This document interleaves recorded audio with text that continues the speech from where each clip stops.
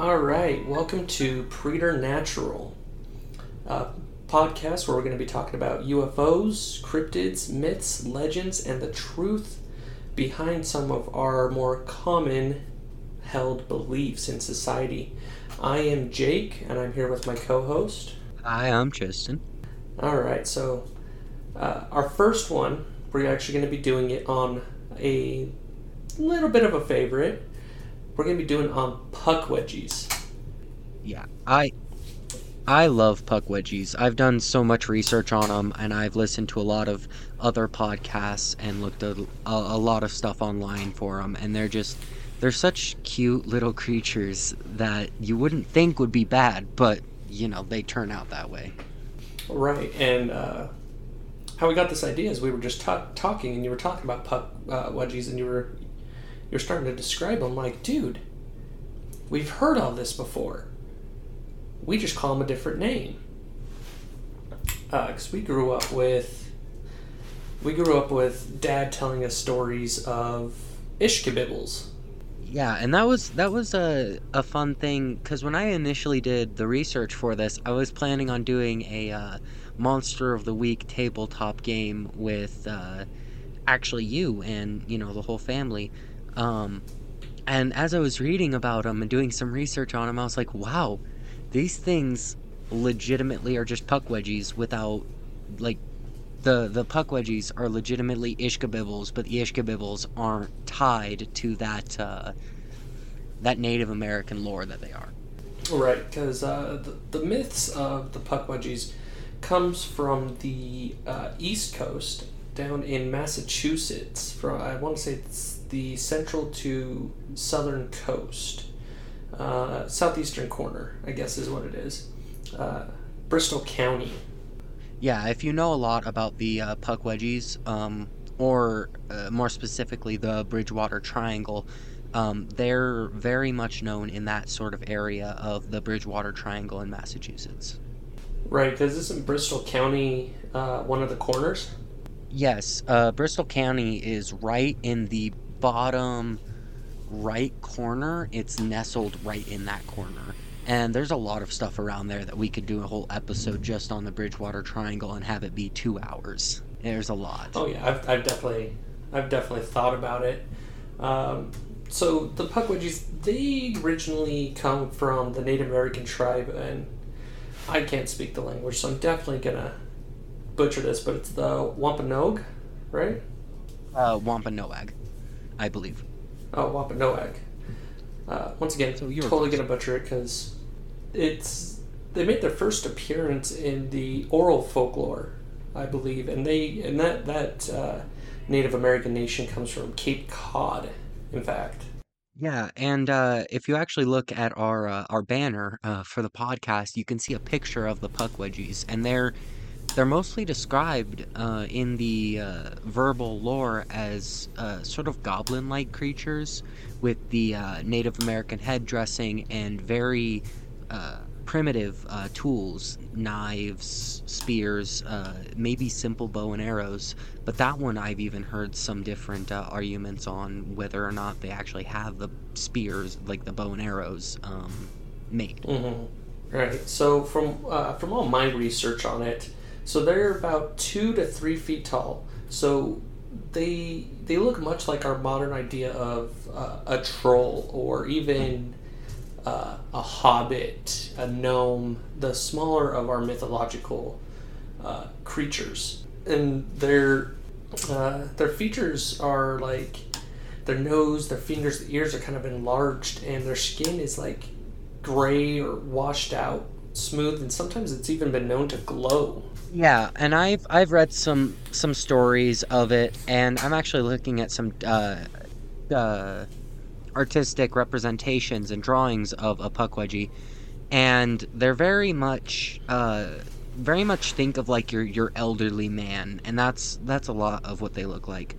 Mm-hmm. So when I was reading it, being a dad, this is what, like, reading the description as a dad, this is what popped in my head, is those little trolls from Frozen. Is kind of what, like, they're describing. That's kind of what popped out.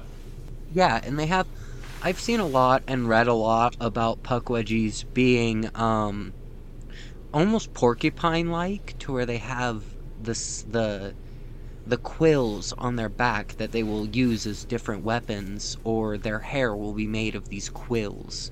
But they're human, Hmm. humanoid. So, in my reading, I came across this article that was actually talking about them, and it was saying that originally they weren't even mean. They were very peaceful creatures, and then um, they started becoming kind of tormentous towards the Native Americans. Nothing like hurtful or harmful, really. Just mainly just mean pranks. Yeah, I was reading that when they started to become more mean and we started to become more maleficent sort of creatures, it started out as your basic like 4th of July, or not 4th of July, but April Fool's Day pranks of stealing someone's water skin or taking crop, or stuff like that, to where it's very harmless. But they kind of escalated very quickly with taking bigger things and doing more things of that sort, and then eventually they just became very aggressive after a while. And there's not much history about them, there's not much to tell about them. But what I have read has shown them as very peaceful in the beginning, but they always escalate towards uh, being bad, being hurtful. So, in my research, I actually came across some old Native American legends that described how they became quite malicious towards the Wampanoag people. And they were just very annoying. And so they asked one of their gods, they prayed to her saying, please get rid of them, please get rid of them, they're annoying. She went to her husband, and he cast them out of their lands far away. And it took a while for them to start coming back, but once they started coming back, they were very angry towards the Native American people, and that's when they started becoming very malicious. Very, you step off the path, you go where you shouldn't, they would definitely attack, and they became very violent. Yeah, they're very. I see them as more or less a tribe of people that was joking around but didn't know, when to stop joking, and then eventually it just turned into something bad. The Native Americans got fed up with it, and so they did something about it. And it's like that friend that goes a little too far a lot, and so you snap at him, Mm-hmm. and then he just becomes horrible after that. Right.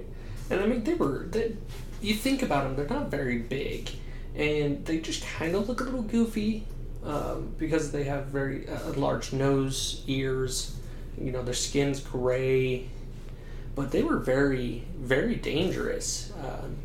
They can manipulate people. They can appear and disappear. They're even said to be able to transform into other animals. But the biggest problem is they possess, they're said to possess magical poison arrows and can create fire at will. Yeah, and another thing that I read was they usually run in packs of 4 or 5 at any given moment, to where, you'd be walking down a forest path and all of a sudden you'd see one and think, oh, I could take this guy. And then you've got 4 or 5 of them surrounding you, and it's not like, you can just kick them away and you'll be fine. They're not a rabid dog, but they're conscious and they're cognizant enough to be able to attack you where it hurts. They're very trickster-esque. Right. They use these lights to kind of like entice new victims to wander off into the woods so that they can kidnap or kill them. These orbs of light or energy really are known across the sea in old European folklore as will-o'-the-wisps, which I would definitely love to do an episode on another time. Yes, that would be great. But they would use them to lure people in. And I've read some accounts, and every time, like, most of the accounts I've seen is they only ever see one. And they kind of just realize, like, oh, this thing's creepy, and, like, back away. And they're never really bothered. No, and the only accounts that I've ever read where the Puckwedgies really become evil or bad is when they're provoked. When they attack, they're usually provoked. So I read an encounter that was everywhere. Really, it was every website that I read off of. It was about this guy. He was out late one night walking his dog, and his dog's like a German Shepherd, and so he's walking down this alleyway, and his dog stops and just starts growling at a bush, and he sees one of these lights, and so his dog is growling at this bush, and out walks this little man. And so this guy is like, what the hell is this thing? You know, like you do. I mean, I think anyone would have that reaction. But his dog immediately starts growling and snarling and attacks this little man creature. And like 4 or 5 of these little creatures jump out and start attacking this dog again. You know, start defending themselves against this dog. So this guy pulls this dog away and runs as fast as he can, and he hears behind him these Puckwedgies, these little creatures laughing at him. And, you know, he took his dog to the vet, and the vet was saying, you know, these wounds that this dog had were very primal, very primitive cuts, you know, made by stuff that you wouldn't really see today. It wasn't clean, it was rough. And, you know, no one ever really believed his story, you know, calling him a crazy man, but I think a lot of people are more open-minded recently. Yeah, one of my favorite stories comes from Freetown, Massachusetts, which is very close to that area. The Freetown State Forest is in the Triangle, and so it was a cold morning in, I want to say, like April or May. This woman was walking her dog down a path in the forest, and the dog walked down the path and became very anxious and like strayed a few feet into the woods. So the woman followed him in and kind of stopped short. Her dog was laying completely flat in the leaves, and on a rock about 10 feet away was a Puckwedgie. She described him looking kind of like a troll, 2 feet high, with pale gray skin, hair on its arms and his head, and it didn't seem that the Puckwedgie was wearing clothes, so it was difficult to tell if he was wearing clothes because it was just kind of bulbous. Yeah. But you know, she was close enough to describe his eye color as like a deep green. Had large lips and a long, almost like canine nose. And the Puckwedgie just stood there watching her, you know, no expression. Like, it kind of was like stunned to see her. You know, she's frozen, and, you know, she remembered thinking that the air in her lungs had been like pushed out, like she couldn't breathe. The dog finally came to and ran back towards the trail, and she was still holding the leash, so she gets dragged with it. You know, and it was stated that the whole encounter only took less than like 30 seconds. But to this day, she still won't even go into the forest. But the crazy thing is, the crazy part of the whole story, like the craziest thing to me, is 3 times since that event, she's woken up to find it looking in on her through her window. It's never attacked her or spoken to her, but she'll just wake up in the middle of the night and see it. But like, and you know, a lot of people say, "Oh, it's just it's a night terror," but she was fully awake and could move. So I mean, it's just crazy.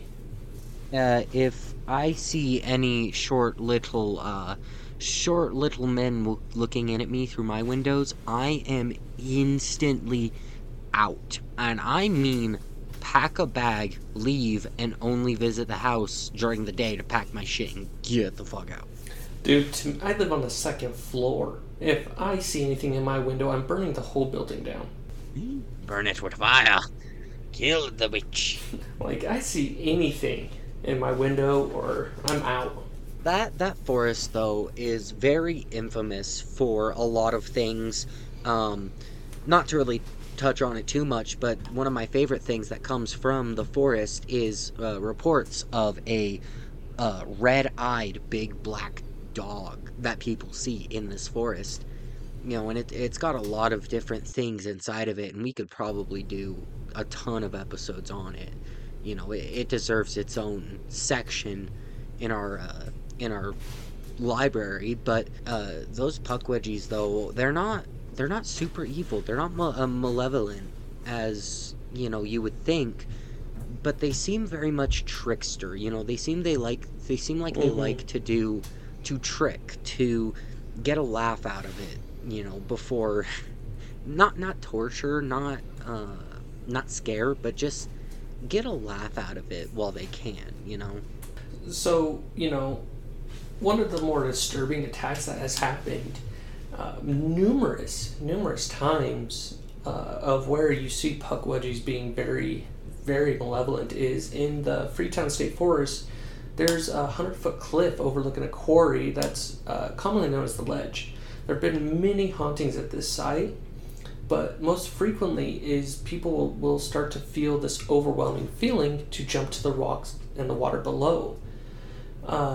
In the old folklore of the Wampanoags, the Puckwedgies were known to lure people to cliffs and push them off to their death.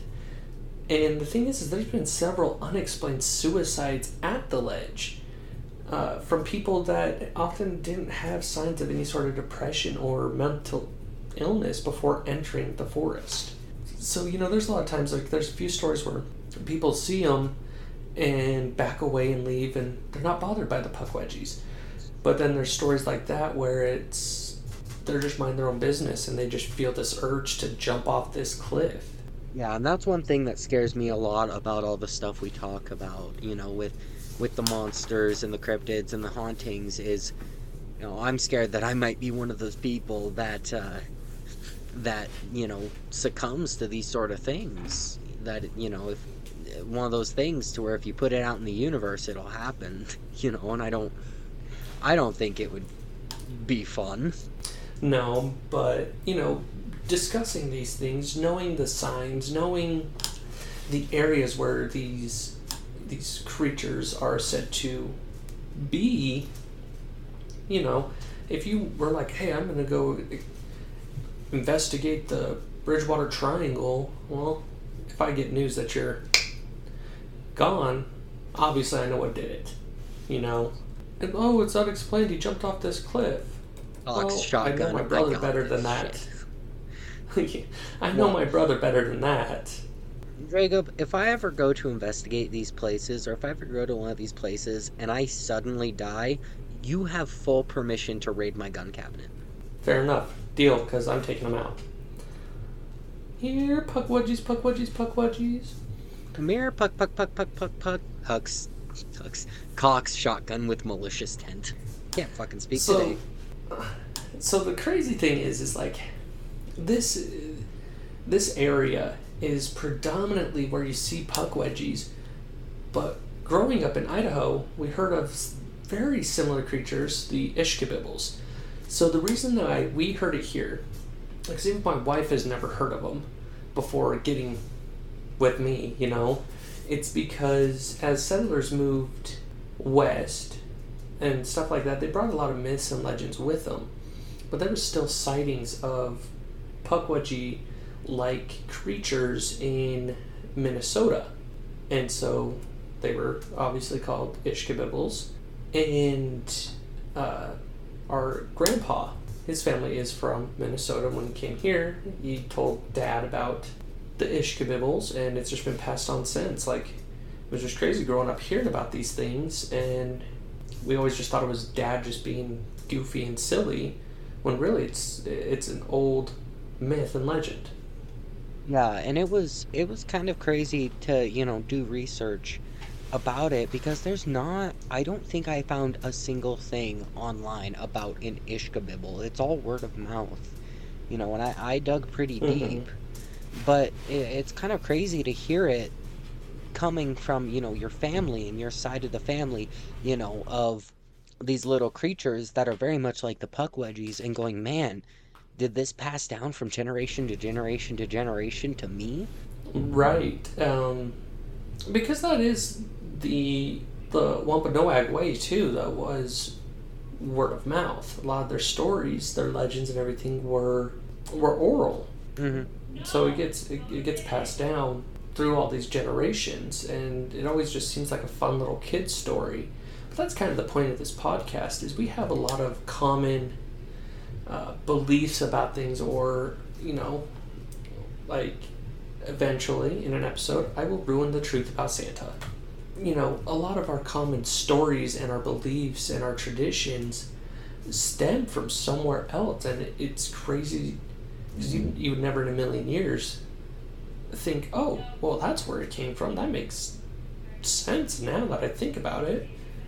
Yeah, yeah, it's kind of crazy, and I think let's start going into Ishkabibbles a little bit more, because I know that you probably had a different version of Ishkabibbles than what I was told. Okay, so the biggest joke with Ishkabibbles growing up is we'd go drive over a cattle guard, and we'd be told to pick your feet up, and you got to go fast over the cattle guards. Otherwise, Ishkabibbles were gonna catch onto the bottom of your car with their claws and take them somewhere else, or they'll claw out the bottom of the car and you don't want to keep your feet there. I mean, really, outside of cattle guards, we didn't really hear too much about them. They were just small creatures that sharp claws and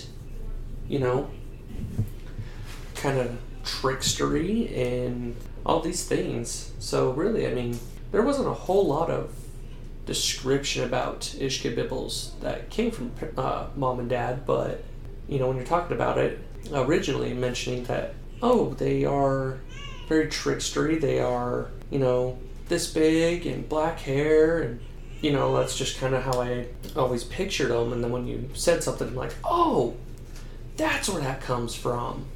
Yeah, and as I started to get older, when I was a kid, I would hear small stories and stuff like that about the Ishkabibbles, and I would hear stuff about them with dad or mom, or make jokes with you guys, you and Shelby. But I would always think, what do these things look like? And I remember asking Dad one night. I don't know where it came from, but I just have this clear memory in my head of asking Dad, what do Ishkabibbles look like? And he described perfectly Puckwedgies. And I was like, well, shit, we got Puckwedgies, bros. Right, and I kind of remember mom and dad describing them, but I didn't really have that same fascination to ask. To me, it was just my entire life. It was like, oh, pick your feet up. Oh, we're coming over to cattle guard. It was more of just like a family joke for the longest time. And, I didn't really think anything of it because nobody else I knew had ever heard of Ishkabibbles. And so to me, it was just like, I thought it was like a little family inside joke. Yeah, and that's what it was for me for a while there. It was just a little thing, a little joke, something that Dad would say to, like dads do, scare kids. His kids, specifically. But I would always hear you guys joking about it and stuff like that, but I always had that interest that you guys never had when it came to, Dad or what he said, because I was just... don't want to say it, but I think I might have been his favorite. Oh, dude, we said it for years that you were his favorite. And I will forever be, bitch, your mom's favorite. Don't even talk shit. I'm so mom's favorite. But, it's just... I think I was really the only person that actually asked him what they look like. But yeah, it was just crazy to hear you describe them. Talk about Puckwedgies, and I'm like, oh, it's insane, because that's exactly what I knew from my childhood. Mm-hmm. Yeah, it was kind of jarring when I first initially started researching them. It really was. It was hard for me to kind of find information on Puckwedgies. But after a while, I was like, man, the more I look into it and the more I read, Ishkabibbles are more of a simpler version of Puckwedgies, because there was one thing that I read about Puckwedgies is that they usually live in caves or darker holes. And what's a cattle guard but just a cave with a grate over it, or a hole with a grate over it? But yeah, it's insane. But the thing is with us, it was just like a family joke. It was a family story. So of course we didn't have the same information as the Wampanoags, which they have a very oral tradition. The settlers moving out west and settling down and continuing to move west, and didn't have as strong of an oral tradition. And so we lost a whole lot of the information, and then it just kind of became oh, watch your feet, a little family joke. Mm-hmm. And there's a lot of online stuff about different cryptids or different creatures being very similar to each other. And I think it's all just word of mouth. Sometimes it moves to a different area. But sometimes you hear about these different cryptids that are from completely opposite sides of the world that have been told for centuries and centuries before, settlers even came to that region. And it's almost like maybe these things might be true in some way because they're damn near the exact same thing, but the stories were being told at the exact same time in opposite parts of the world. Right. Such as, the Puckwedgies are actually really quite similar to dwarves, and in Irish mythology, in fact, they are rather quite similar to the Fae, because like we think now is fairies, we think like Tinkerbell and all this stuff, but really the Fae were just malicious and all these things. One of the biggest ones that really quite resembles the Puckwedgies is the leprechaun, which we all think leprechaun now is pot of gold, rainbow, oh, so joyous. But really, in the actual stories, leprechauns are very, very malicious. Like, just very deadly, murderous.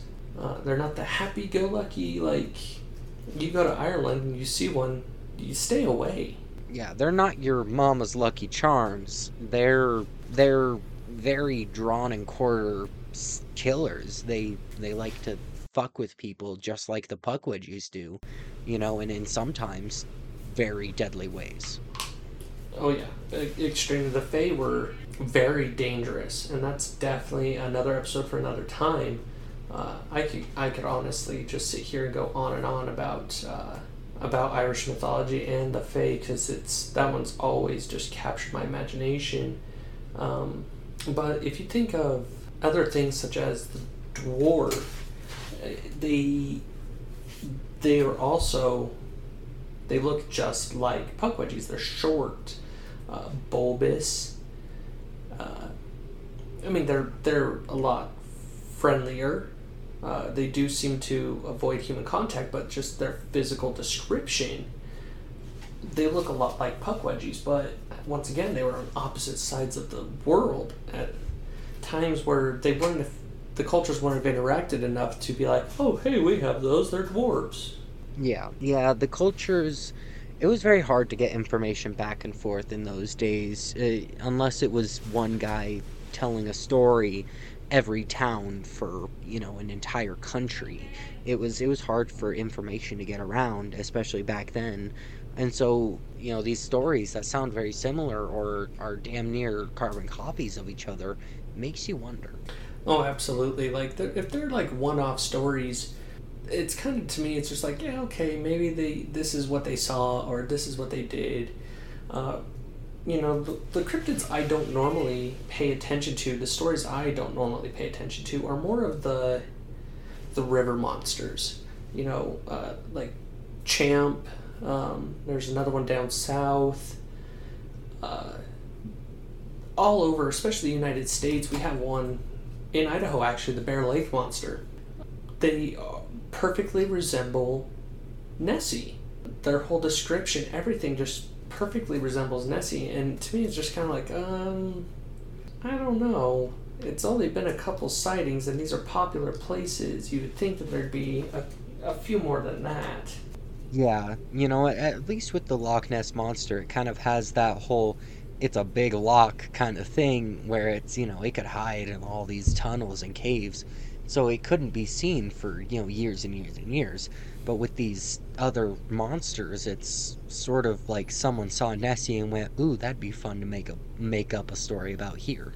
Yeah, scare the kids, scare uh, drunk teenagers, that kind of thing. And the thing is the description of Nessie is, it looks like a dinosaur leftover. You know what I mean? Like, Yeah, which is very possible because, there's a lot of animals nowadays like well, we probably shouldn't even get into it. That's a whole episode in and of itself. right, right. Uh, but this has been fun talking about Puckwedgies.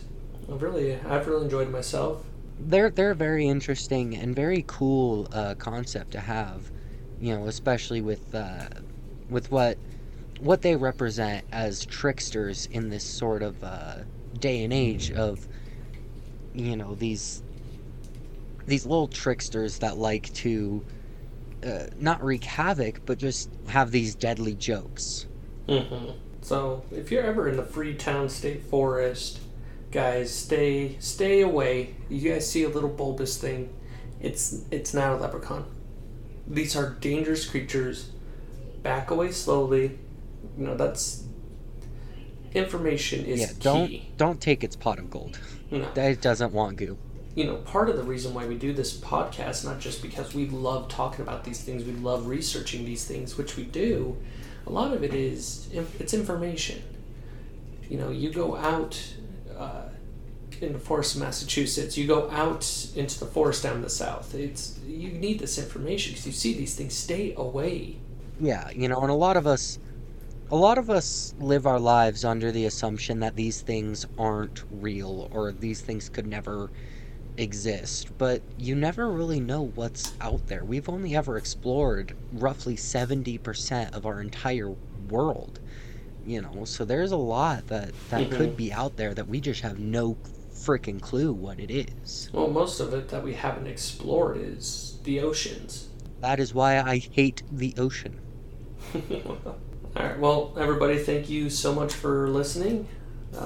Give us a like, subscribe. Let us know how we did. Yeah, I believe we should have socials up very soon, depending on when that happens. I'll put it in the episode description for you guys. But yeah, give us a download. It helps us out. It lets our podcast get out there a little more. If you liked it, please give a like. Tell your friends about us. We're starting small, so Yeah. all the help we can get. Do you guys have any questions about Puckwedgies, or have any pictures, or hey, you have some ideas of something you guys would like to listen to? Leave it on our socials.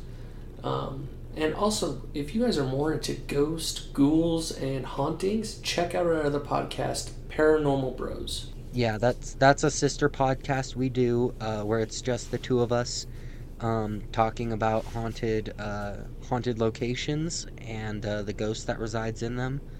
Well, I guess thank you guys for listening. Not gonna do an outro. All right, the outro music should start right about now.